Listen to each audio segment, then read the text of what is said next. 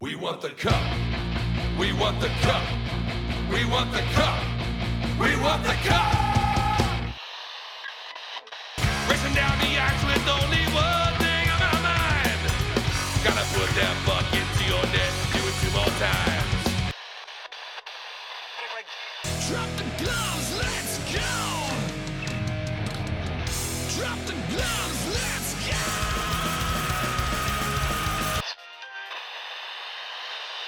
He wields a sword formed from your skates. He wears a helmet made from your mascot's head. His beard is bigger. Whalers wanted a new barn to stay and play, but those plans were swept away by hurricane. No more Brass Bonanza or Bucky the Whale. Not in Hartford, that ship has sailed. Follow where the waters lie. All right, everybody, welcome to Brotherly Pod. It is Wednesday, March 24th, 2021. Almost the end of March, Anthony. That's hard to believe. It's hard to believe that the Flyers lost again, and we're still here talking about them.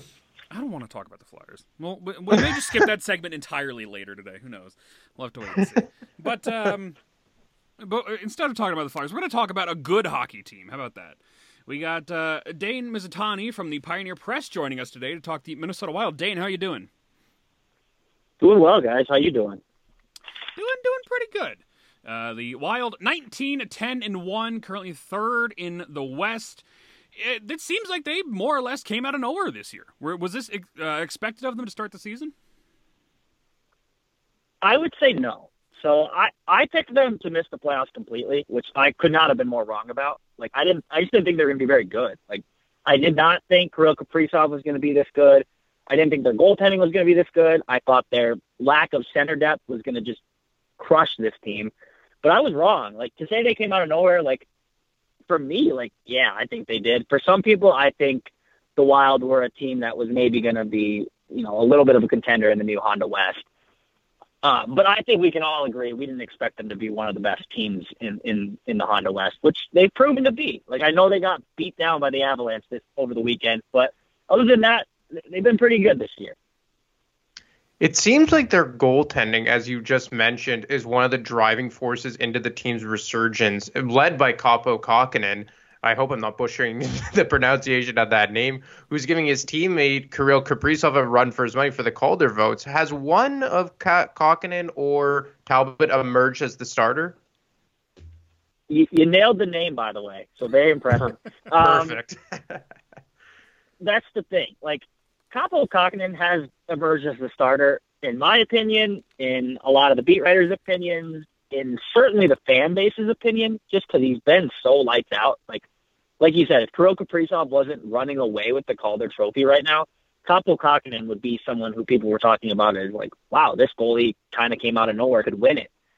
But the thing is, so he's played so well, the Wild are still operating under a, kind of let's play both guys. And I think that works this year. Cam Talbot's been really good too. Kaapo Kähkönen has just been hands down better. And I think if it was something like when the playoffs roll around, you got to commit to one guy. I think that's just the way things go. You want to ride one guy. You want to make sure they're feeling good about themselves. But in a 56-game condensed schedule where you're playing every other night and like sometimes like 4 games in 6 nights, I don't think it's bad to have like a 1-1A. So right now, no one is the quote unquote number one starting goaltender. But I think the fact that you don't have a quote unquote starting goaltender speaks to how good Kaapo Kähkönen has been. Because this offseason, Cam Talbot was unquestionably the starting goaltender. That's what Bill Guerin said when he signed him. He said, Cam's a number one. We're riding with Cam. I wouldn't have signed Cam if I didn't expect him to be the starter. And all of a sudden now it's like, well, we like both guys. So I think that speaks more to how good the rookie has been. But right now, no starter. And I think that's not necessarily a bad thing. They can roll with either guy on any night and feel good about it. And it's certainly worked out so far for the Wild.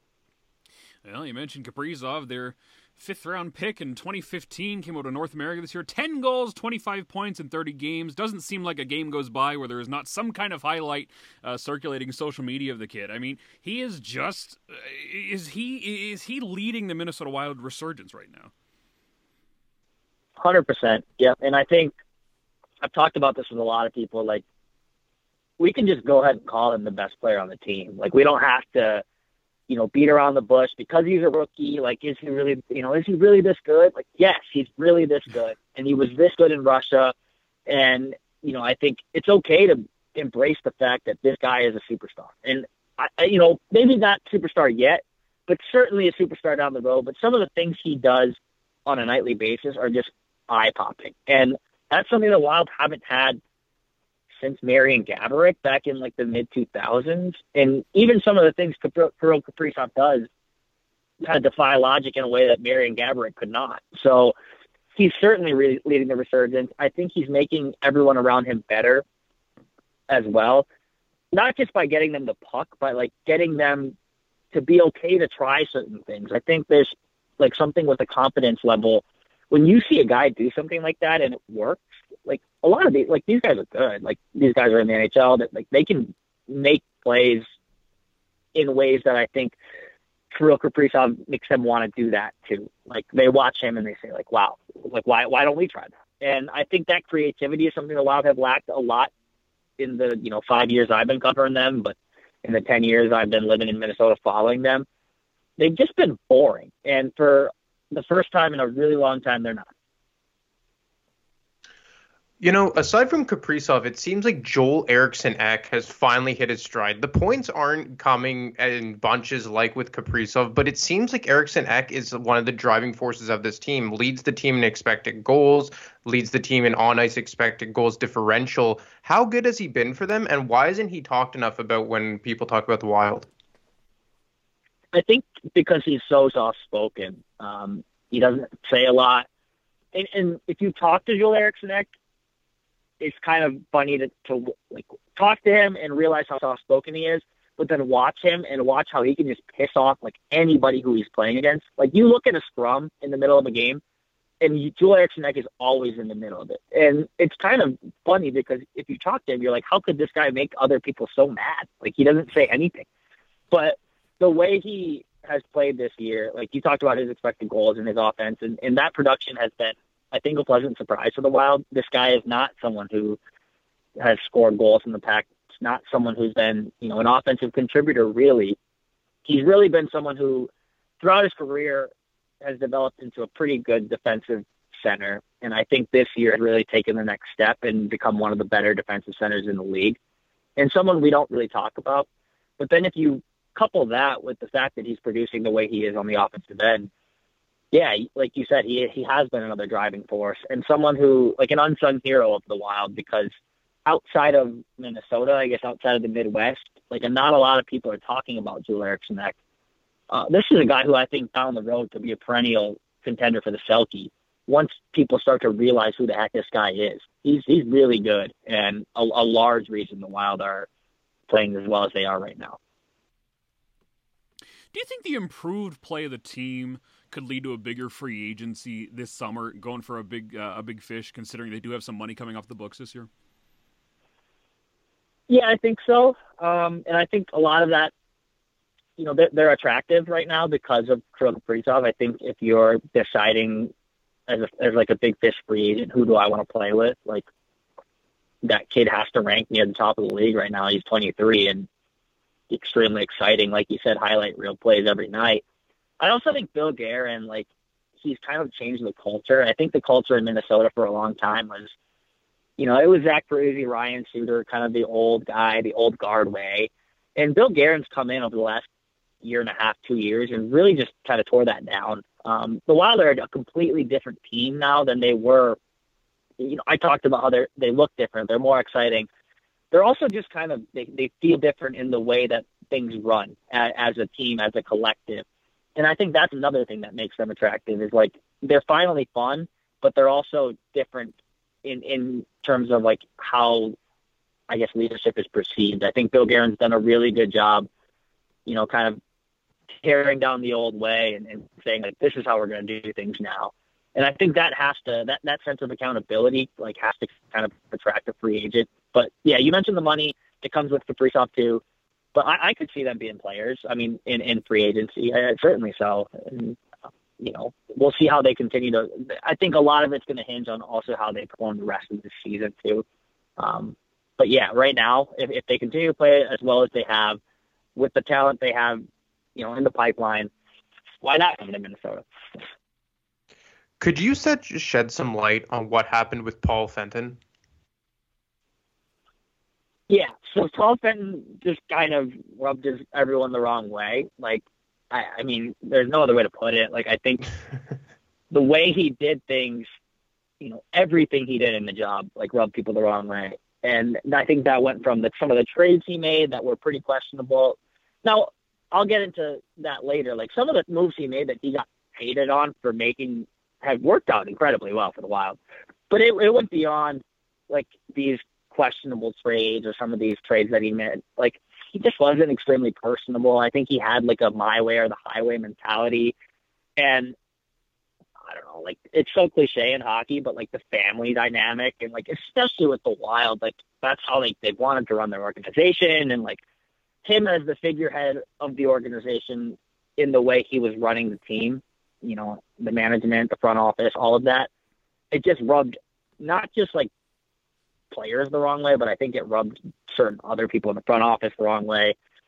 And I think Craig Leopold just kind of saw that, like, this is not the culture I want in place. I got to make a move.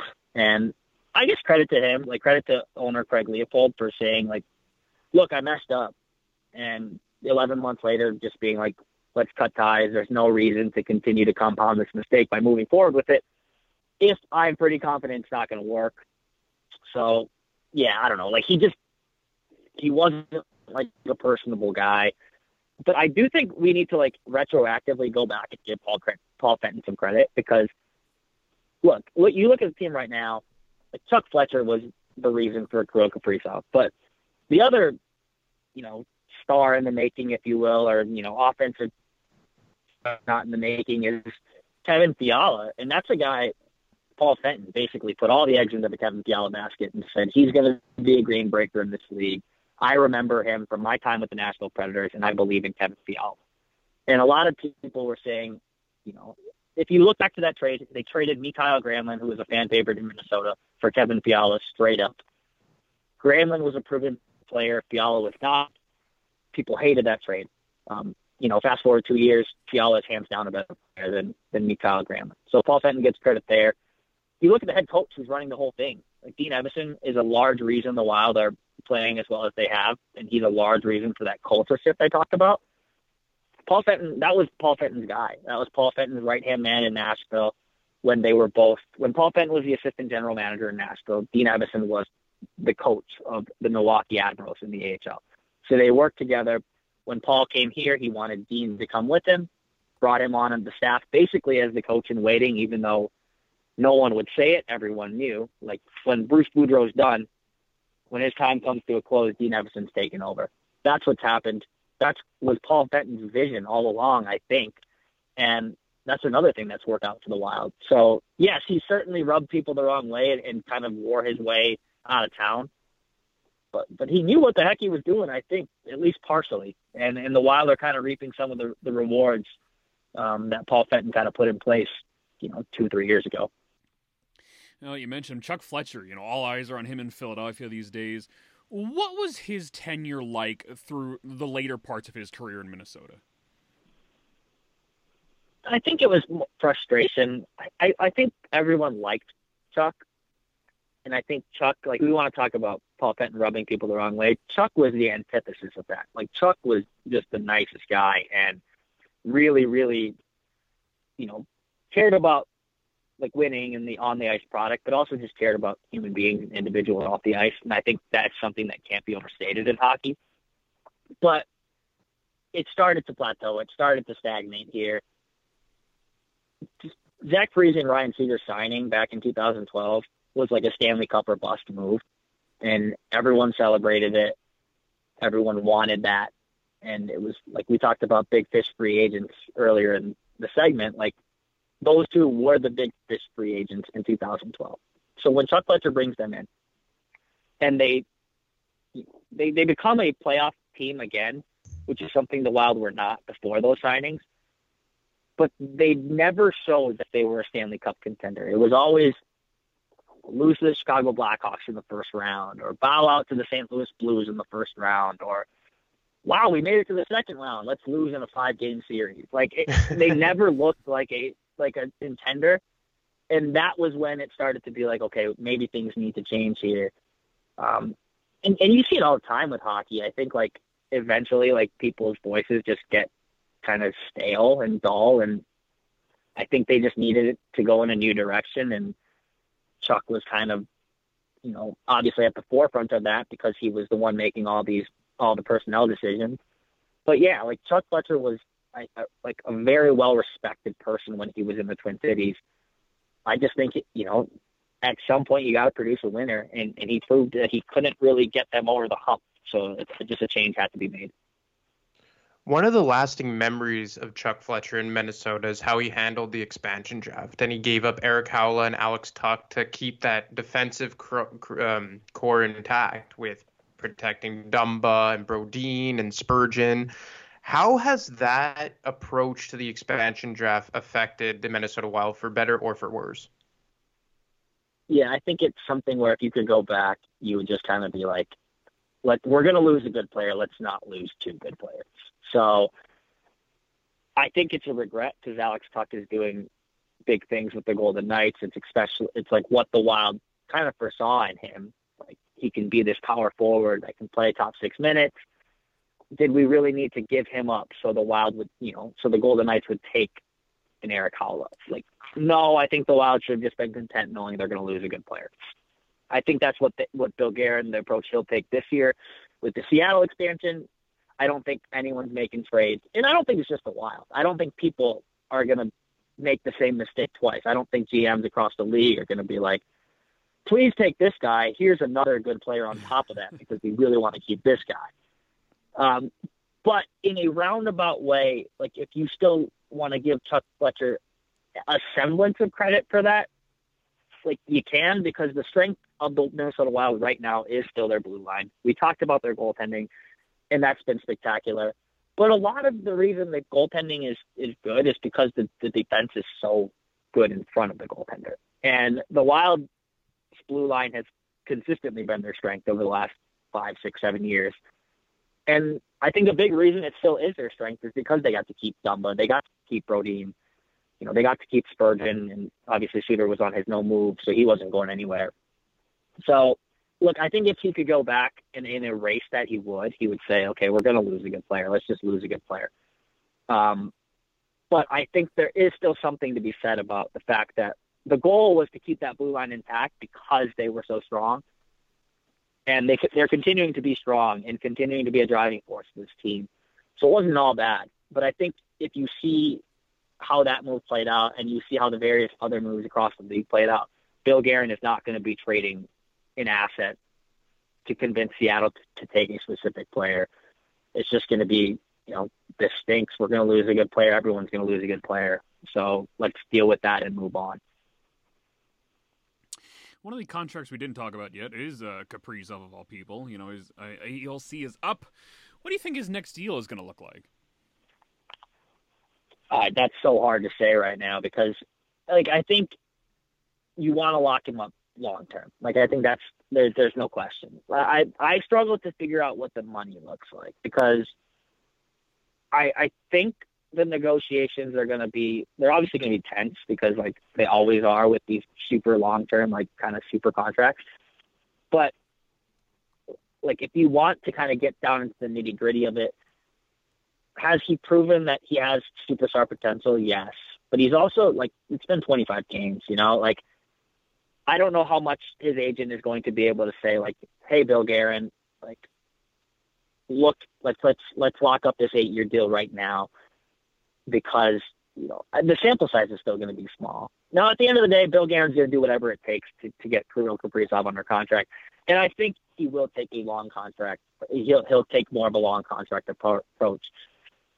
Is that 6 years? Is that 8 years? I don't know. Is that $8 million AAV? Is that $10 million AAV? I don't think it's 10, but like 8 wouldn't surprise me. Like, I think right now, regardless of how tense the contract negotiations get, if you're Bill Guerin at the end of the day, and look, he has to do his job, he has to negotiate, but I don't want to piss this guy off, and I don't want to piss off his representative. I'm not saying give him whatever he wants, because you have to kind of go back and forth a little bit. But you have to also realize, like, this guy is our future. He's our franchise. So you got to lock him up by any means necessary. So I don't know what the numbers are going to look like, but those conversations, I believe they're going to be starting to be had in the coming days, coming weeks. But Kirill Kaprizov is going to be on the Wild long term. I can say that much. Speaking of big contracts, it seemed that at one point the Wild were poised to move Zach Parise for Andrew Ladd, but it ultimately fell through at the 11th hour on the trade deadline. Was there any truth to that? And if there was, what was the factor that ultimately made it fall through? I think there was truth to it. I think at the end of the day, a lot of that came with, like, do I want to take back Andrew Ladd's big contract? Considering, like, Andrew Ladd would have been kind of like a nothing player on the Wild moving forward, and you would have still had, I don't know what he's making. I think $6-7 million a year. Maybe it's $5 or $6 million a year, like as a cap hit. So are you willing to take basically that dead weight in exchange for Zach Parise, who last year was still a respectable player in the league? And I'm not saying Zach stinks now, but Zach has not been very good this year. So I think at the end of the day, when Bill Guerin's trying to figure out, like, is this a move I want to do? Like, obviously it's a franchise-altering move, because as much as it might not be Zach Parise's team anymore, because Kirill Kaprizov has kind of started to round into form and taken that next step, like, he's still the most recognizable player on the team. Like, if you're a casual hockey fan and you think of the Minnesota Wild, I think you immediately think Zach Parise. You immediately think Ryan Suter. So I think when it gets to the 11th hour, are we going to make this trade? A lot of it comes down to, like, am I still getting enough value back for a guy who still has a lot of value? I don't think it was necessarily like, let's get his contract off the books, let's get him out of town. And I think when we started to grasp at straws, that's what you saw kind of make this deal fall through. But it was real. I mean, it was, and I think Zach was down because Zach loves Lou Lamoriello, and Lou Lamoriello loves Zach. Now, are we going to see them revisit that this year? I don't know, because Zach Parise is not the same player he was last year. But last year it was real, and I want to say, like, if Bill Guerin could go back and undo that, and I guess not undo because he didn't do it, but, like, pull the trigger on that trade, I think he would, because I think we're starting to see, like, Zach still has 4 years left on his contract after this year. That's going to be a problem at some point. I don't think he's going to be an impact player by any means by the end of that contract. And I think he's going to have to play it out. And I think he's going to be making $7 million and change AAV moving forward. That's going to cap strap the team, regardless if the cap goes back up post-pandemic. So I think if he could go back and do the trade, he would. He can't, so we'll have to see what happens moving forward. But, yeah, to answer your question, that trade was real, and I think there was definitely some truth to it. What has Jared Spurgeon been to the team? This trade rumors at the end of last year when the deal was up, signed a 7-year contract and got the C in the offseason. So he clearly still means a lot to the Wild Blue Line. Yeah, he's definitely someone, like, I think we talk about that culture shift. Like, giving Spurgeon the C was, like, a big part of that. Like, it signified change, and I don't necessarily think it was like a slap in the face to Zach Parise and Ryan Suter that they didn't get the C, but I think it was a statement from Bill Guerin saying, like, we're going in kind of a new direction. And Jared Spurgeon is someone who was, like, criminally underrated for a long part of his career because he's small. He doesn't put up, 15 goals a year on the blue line. He does all these little things. But Jared Spurgeon is, like, one of the best defensemen in the league. And I think we can say that now. I don't think we have to run from that fact because he doesn't do the most dynamic things on the blue line. That guy is a tremendous player on the blue line. He has offensive potential the other way. He's so sound in his own zone, like defensively. But you look at the leadership qualities that he brings forth too, and I think that's where he's most important for the Wild. He's not the loudest guy, certainly not. He's actually one of the quieter guys on the team. But he's someone who, if you look at his rise to where he got, like you can point at Jared Spurgeon and say, like, that's how you do things. Like that's the way we want our franchise to be run. That's the way we want our players to kind of look at their careers. Jared Spurgeon was a tryout guy, back in, he wasn't a draft pick. I think he was by the Islanders let him go. His career was almost over. He signed like a tryout with the Wild in a training camp, in a development camp, and impressed enough to sign a contract, worked his way up from the gutter basically, and then kind of, turned into this marquee defenseman on the team. So I think that's why, he became the guy that that Bill Guerin looked at as, he's captain material. He's someone who I want to be the face of our franchise. And he hasn't had the best season, at least offensively. He's been robbed of a lot of goals, but he still continues to be a lockdown presence in his own zone and an incredible leader in the locker room. I think if Jared Spurgeon's the face of your franchise, you're doing something right. Sticking on the blue line, another name that has been the subject of trade rumors for a couple seasons is Matt Dumba. What do you think ultimately becomes of that situation? That's hard because I think we talked about the expansion draft. I think if you just do the math on the Wild and who they have under no move clauses and who you're going to have to protect because of those, and then who you're going to want to protect elsewhere, Matt Dumba is someone that might be exposed. Matt Dumba is also someone who his contract is going to run up in a couple of years here, and he's going to want to raise. He's making $6-ish a year. He's going to want more than that, and he's proven to be an extremely dynamic player on the blue line. So if you're worried about losing Matt Dumba for nothing in the expansion, or if you're worried about losing Matt Dumba for nothing in free agency, I think you start to play with trade rumors or really entertain trade talks if you're Bill Guerin. But then I just think when you look at why the trade hasn't happened yet, it's because Bill Guerin hasn't gotten a big enough haul. He's not going to give Matt Dumba away for free, or for pennies on the dollar. Matt Dumba is still, I would argue, the most explosive player on that blue line, and he's been out for 2 or 3 games now, and you've really seen that the Wild missed that presence, and it goes beyond his explosiveness on the blue line. He's an energy guy in the locker room. He's a huge part of this team. But if you look at just kind of the roster as a whole, there is a chance he could get traded. And I think he knows that. I think he's gotten better at accepting the fact that his name is going to probably be on the block. It's kind of funny because you look at this offseason, the Wild gave Jonas Brodin a big contract, and with that big contract, also a no-move clause. And Matt Dumba and Jonas Brodin are best of friends. They're so close on the ice and off the ice. So on one hand, if you're Matt Dumba, you're thinking, that's awesome. My buddy Jonas got a huge, change-your-life contract with a lot of security. But at the same time, you have to be thinking in the back of your head, what does that mean for me? Because if Jonas Brodin has a no-move and the Wild are going to protect, 7 forwards and 3 defensemen, well, they can't protect Matt Dumba anymore because they have to protect Brian Suter with the no move. They have to protect Jared Spurgeon with the no move, and now they have to protect Jonas Brodin with the no move. So the only way the Wild could protect Matt Dumba at this point is if they went with just protecting the 8 guys any position. Are they willing to do that? I don't know. So, long story short, Matt Dumba is going to continue to be on the block moving forward, largely because of the contracts the Wild doled out this offseason. We'll see what comes of it, but I would expect his name to be right in the thick of rumors moving forward.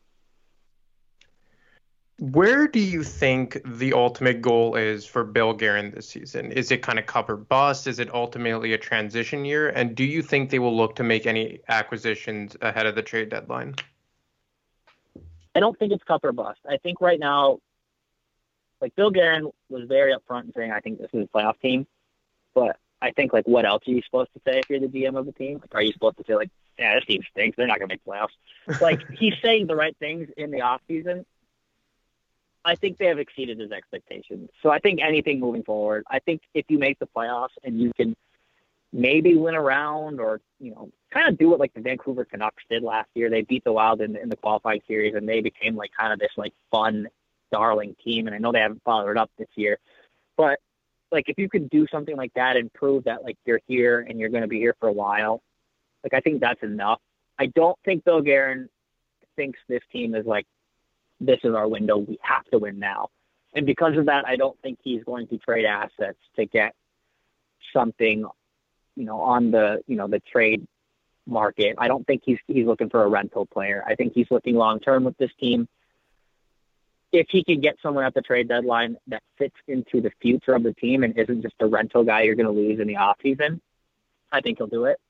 I don't think he's giving up. He has 2 first-round picks this year. I don't think he's giving up those picks for someone that he's renting for 3 months, because I don't think the Wild are quite there yet. And I think deep down, Bill Guerin knows the Wild aren't quite there yet. I think the 5-1 loss followed by a 6-0 loss to Colorado Avalanche 3 or 4 days ago, you know, over the weekend, I think that was pretty sobering. Like, okay, we got some room to go. We're pretty good, but are we a cup contender?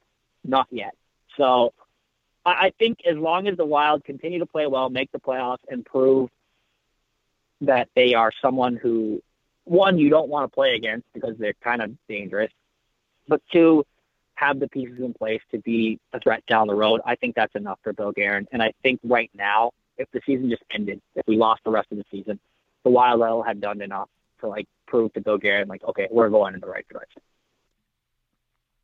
Well, we got one more for here before we let you go, and it's something we ask all of our guests.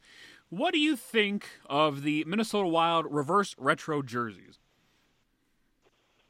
I love them. I think that they should just switch to that. Those should be their all-time jerseys, right? Or their full-time jerseys. They're awesome. Like, I think fans in here have been waiting for a long time in Minnesota to see those North Star colors back on the ice. You're not going to get the North Star logo, but you can still have the North Star colors, and I think that's fun. I don't know if they'll actually commit to doing that jersey full-time, but, man, those things are beautiful. I like them. Some of them have been pretty ugly across the league, but I think the Wilds are one of the best. I think they're great, and I can't say anything bad about them. I agree. I think they're definitely in the upper echelon of the reverse retro collection. So, Dane, thank you very much for taking time in your day to come talk to us, and stay safe out there. No problem, guys. Anytime. Yep. Talk to you soon, Dane. All right, everybody. That was Dane Mizutani. I closed my note page. Minnesota Wild. We're going to talk about a good team. Now we're going to talk about a team that's not so good. Philadelphia Flyers lost again last night, this time to the New Jersey Devils. The final score was 4-3, but the vast majority of the game was 4-1. They pulled a Dave Haxtell and played out of their minds for the last 5 minutes of the game and got 2 back, but it couldn't quite complete the comeback. We are, spoiler alert, everybody, this episode comes out on Thursday, but as of right now, it's 12:39 p.m. on a Wednesday, so we're about 20 minutes away from the Chuck Fletcher presser, and it's going to be some groundbreaking news, I'm sure. But I don't know what you do anymore. We talked and ranted about it yesterday. I've been ranting about this bullshit team for, a full week now since they got destroyed at the hands of the Rangers last week. I don't know what more I can say. I don't know. There's no light I can shed. There's no snarky comments. There's nothing I can bring to the table that can make any of this better. The Fletcher presser, which you're going to be a part of, we don't even need to listen to it. I can guarantee you I know what he's going to say. Well, we like our team, and we're a bit disappointed right now, but we think this group can still win, and we're going to look for deals at the trade deadline, but only if it makes sense, and we're going to go for it. It's like, it's all going to be just fucking lip service, right? There's not going to be any kind of legitimate service here. He's not going to come out and be like, God, this team blows fat cock. We're just not going to hear that from the guy. So, I don't know. I don't know what to say. If you have anything you want to say and carry a discussion here, I'll gladly join, but I don't know where to start. Well, look, we've come on here. Well, you and I have been pretty much voicing our concerns since October. Yeah. So I feel like for us, it's not as extreme explosions. It's more just like confirming. But as this has gone on, like we came on here yesterday and said we still both think that they're going to sneak into the playoffs. And ultimately, I still think that that's a possibility. But it's even worse than what I foresaw. Like, I didn't expect it to go this sideways. I thought they would just be kind of like what Dane mentioned about Chuck Fletcher's Wild, just like an everyday playoff team. But this is like Dave Haxtell circa 2019 or 2018, like, rather. Right before he got canned. And it's alarming. But at the same time, like, how many times can we come on here and say the same things about the same players with no moves? And it's just nothing's happening. Like nothing is changing. And I know Fletcher is going to speak in about 20 minutes at the time of this recording, and I'm going to be involved in that press conference. But like you said, like, what are we expecting him to say? He's basically just going to try and take the bullets to try and deflect the attention away from AV and the players and this, that, and the other thing. But it's almost like you can't even like waive Eric Gustafson. You can't even like, I don't know, like fire like Ian LaPerriere or Michel Therrien. You can't do anything just to make some, like, I'm not expecting them to trade Claude Giroux for whoever in the middle of a pandemic season when there's all these financial restrictions and implications and quarantine if you're dealing with a Canadian club, this, that, and the other thing. But it's just nothing. It's just radio silence. And it's just concerning. It's very, very concerning. And look, I mean, I've said it before, I'll say it again. I'm not going to pass full judgment on Chuck Fletcher until the end of the offseason when he has a full legitimate offseason to work with.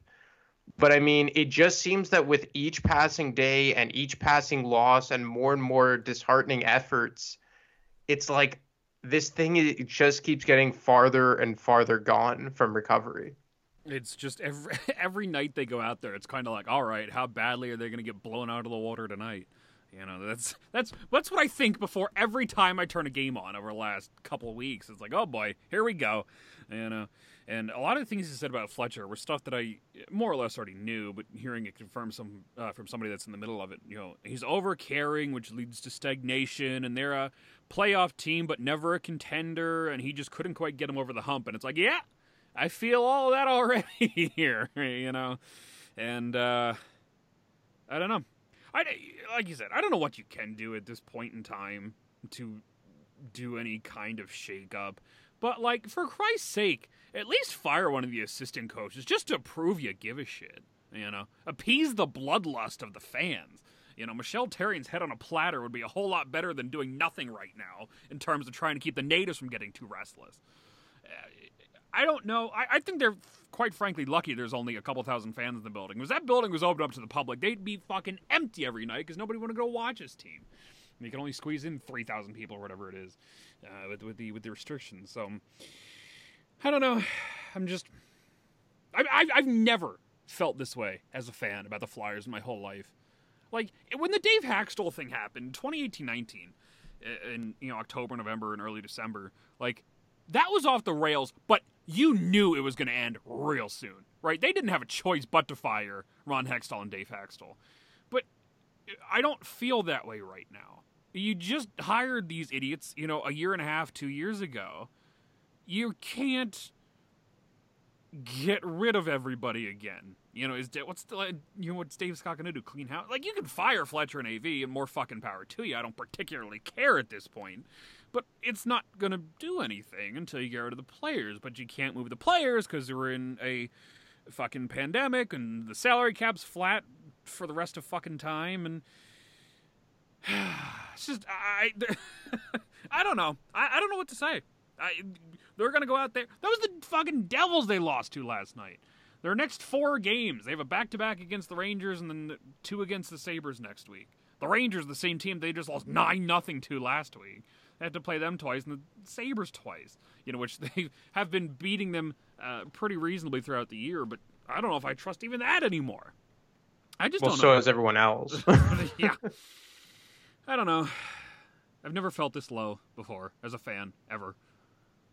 But I put a tweet out last night, and you bring up, the Hextall and Hackstall thing. Like, there was always kind of like that lingering hope, like, okay, well, Holmgren's still there, Clark is still there. Like, these guys eventually are just going to have enough, and eventually it happened.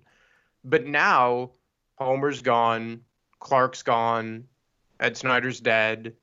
It's literally Chuck Fletcher's team, and the only guy that can step in is Dave Scott. And I'm not going to speak out of turn here. I don't know Dave Scott, never had a conversation with him, but it doesn't seem like he's too, passionate about the product on the ice. And I mean, it seems like making money is first and foremost for them. And I guess maybe if they don't make the playoffs, that affects their pockets financially. But I mean, there's no more, and I know everyone uses those terms like old hockey men, which doesn't even fucking make sense. But there really is no hockey men left in this organization. There's no one who has like a tie to the team. At least with Holmgren, yeah, he made mistakes, but he loved the team and he bled orange and black and he wanted to win. The same thing can be said for Bobby Clark. Ed Snyder, obviously, more so than anyone else. Now you have a guy, Chuck Fletcher, who has no ties to the team, and there's no one above him but a corporate stooge in Dave Scott, who's a Comcast guy.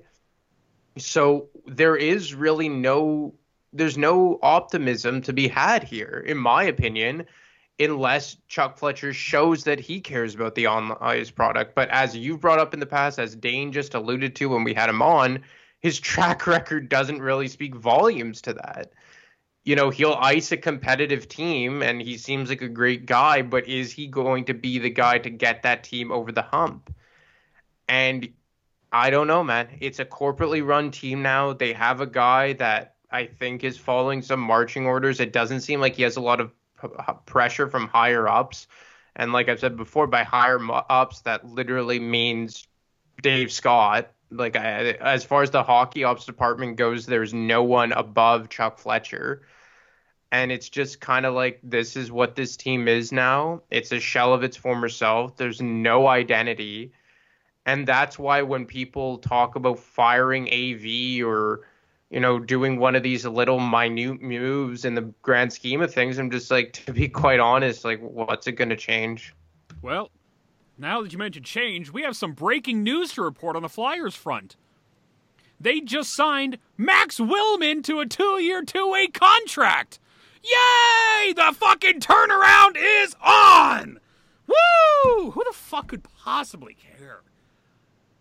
Who the fuck is Max Willman? Max Willman was a guy that was signed for in the AHL. He was playing with the Royals last season and got called up at the Phantoms, has been doing pretty well for them this year. Now he's officially under NHL contract instead of AHL contract. The turnaround is on! You know what? You actually had me for a second. I thought you were going to say, like, they fired someone, and then you fucking lay up that nonsense. It says Philadelphia Flyers official, and I'm like, oh boy, they did something. And then I read it, I was like, are you fucking kidding me? How do they do these things with a straight face? The social media guy's just laughing his ass off right now. And the first person I see comment on it says thank you in like capital letters, and she's being dead serious. Like, I don't. Oh, they load Alex Lyon to the taxi squad. Felix Sandstrom's back up. Third string goalie's fixed. Minor improvements, baby. It's comical. It's comical at this point. Then, like, it's like you've said in the past, but it's like this has gone so bad that now even like the holier than now people are coming around. Oh yeah, most of them are not so positive anymore now, are they? They're just as dirty as you and I. But let me ask you, man, like when we were being quote unquote negative before the season started, like, did you foresee it being this bad? No, hell no, not this bad. I was expecting a mediocre group You know, more or less what we saw during the playoffs last year, where they were fine, but they couldn't beat anybody, you know, of legitimate contention. I was not expecting them to look like the fucking Buffalo Sabres for most of the season, you know. This is something like, even earlier in the year when they were winning games, oh, they were 11-1-1 against teams not named the Bruins. You know, even during that stretch, it's like they were playing some shitty hockey, but they just so happened to pull out the W at the end of the day, you know. And I said, once that magic disappears, what's going to happen? This is going to happen. You're playing some shitty hockey, you're not scoring any goals, thus the morale is dropping, and you're playing even shittier hockey, right? And that's just kind of where they're at right now. It's just, I don't even know how you get out of this. You know, you have a layup here against the Buffalo Sabres, which is what everybody said last time they played the Sabres back-to-back, and that weekend where they shut them out twice, like a month ago.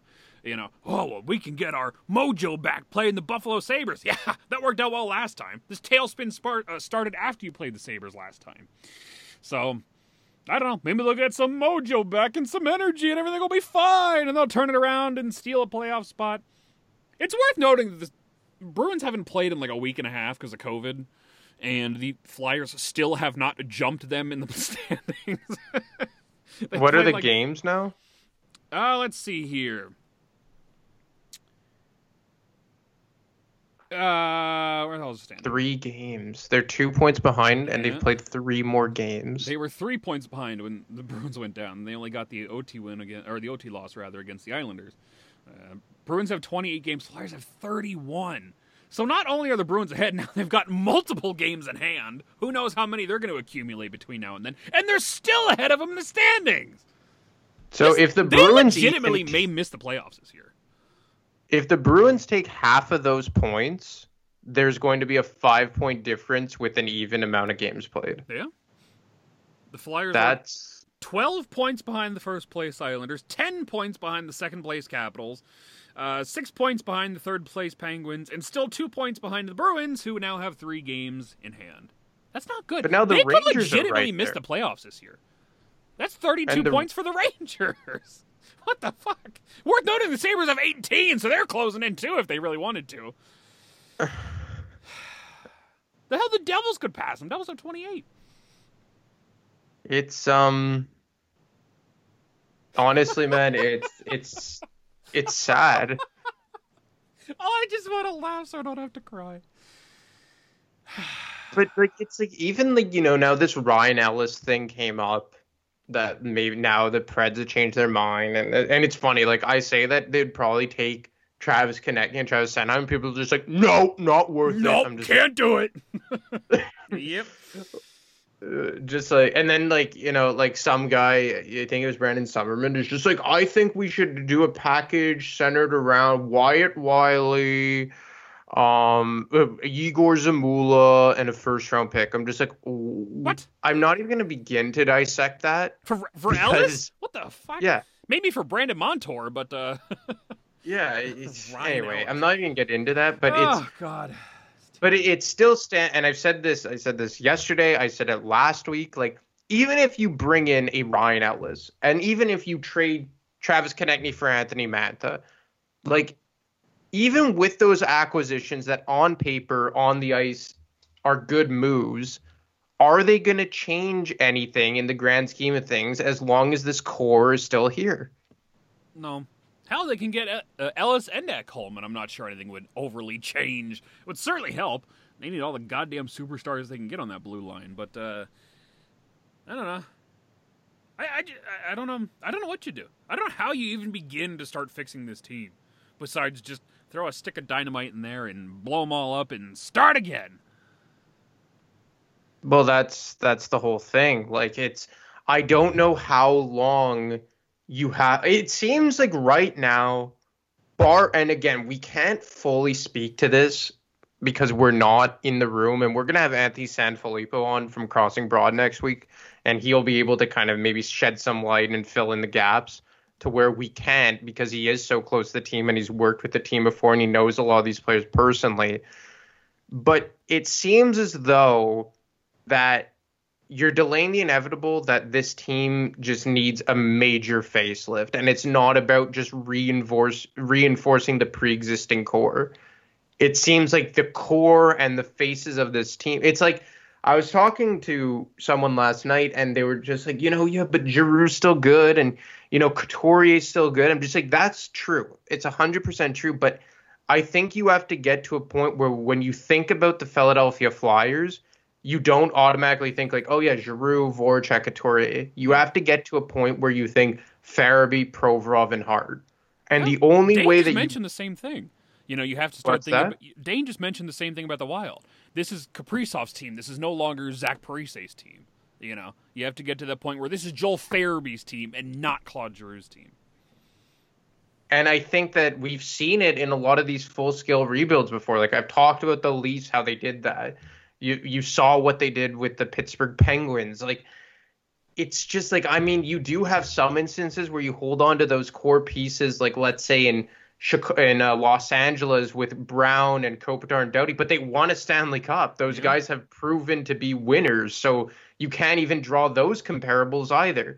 And I mean, you can kind of look to the Calgary Flames of hanging on to that pre-existing core in Gaudreau and Sean Monahan, and to a lesser extent Michael Backlund, while trying to simultaneously usher in new faces of the team of Elias Lindholm and Matthew Tkachuk, and it really hasn't worked out for them too. And look, I mean, honestly, I just like even the Winnipeg Jets, like, their captain was Andrew Ladd. You had Dustin Byfuglien, like the old guard of that team, and they hung on to Blake Wheeler, but then you had Scheifele come in, Connor come in, Ehlers come in, Laine, who now got swapped out for Dubois. But like, I just don't know how many more times you could go back to bat with this group of players.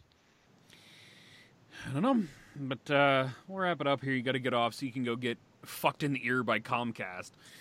Oh yeah, I'm really excited for this. At Dan the Flyer Fan, at Brotherly Puck, at Brotherly_pod. One more show this week on Friday. Mike and Manny will be back. Get their perspective on this complete shit show. They've not been on in a couple weeks now, so I'm sure they'll have a lot to unload upon. So, Mike's always a great listen. Mike's good, and so is Manny, for what it's worth. Manny, I know you're listening. Sorry, I guess it's just because I hear from Manny a lot more. Mike kind of just lingers in the weeds. Fucking Anthony, what's your Twitter where I choked to death? Okay, get that COVID checked out, man. At ADeMarco25. I hope you survive this. Oh, I just choked to death on my spit here right before we wrapped up. All right, everybody. Way to wrap it up.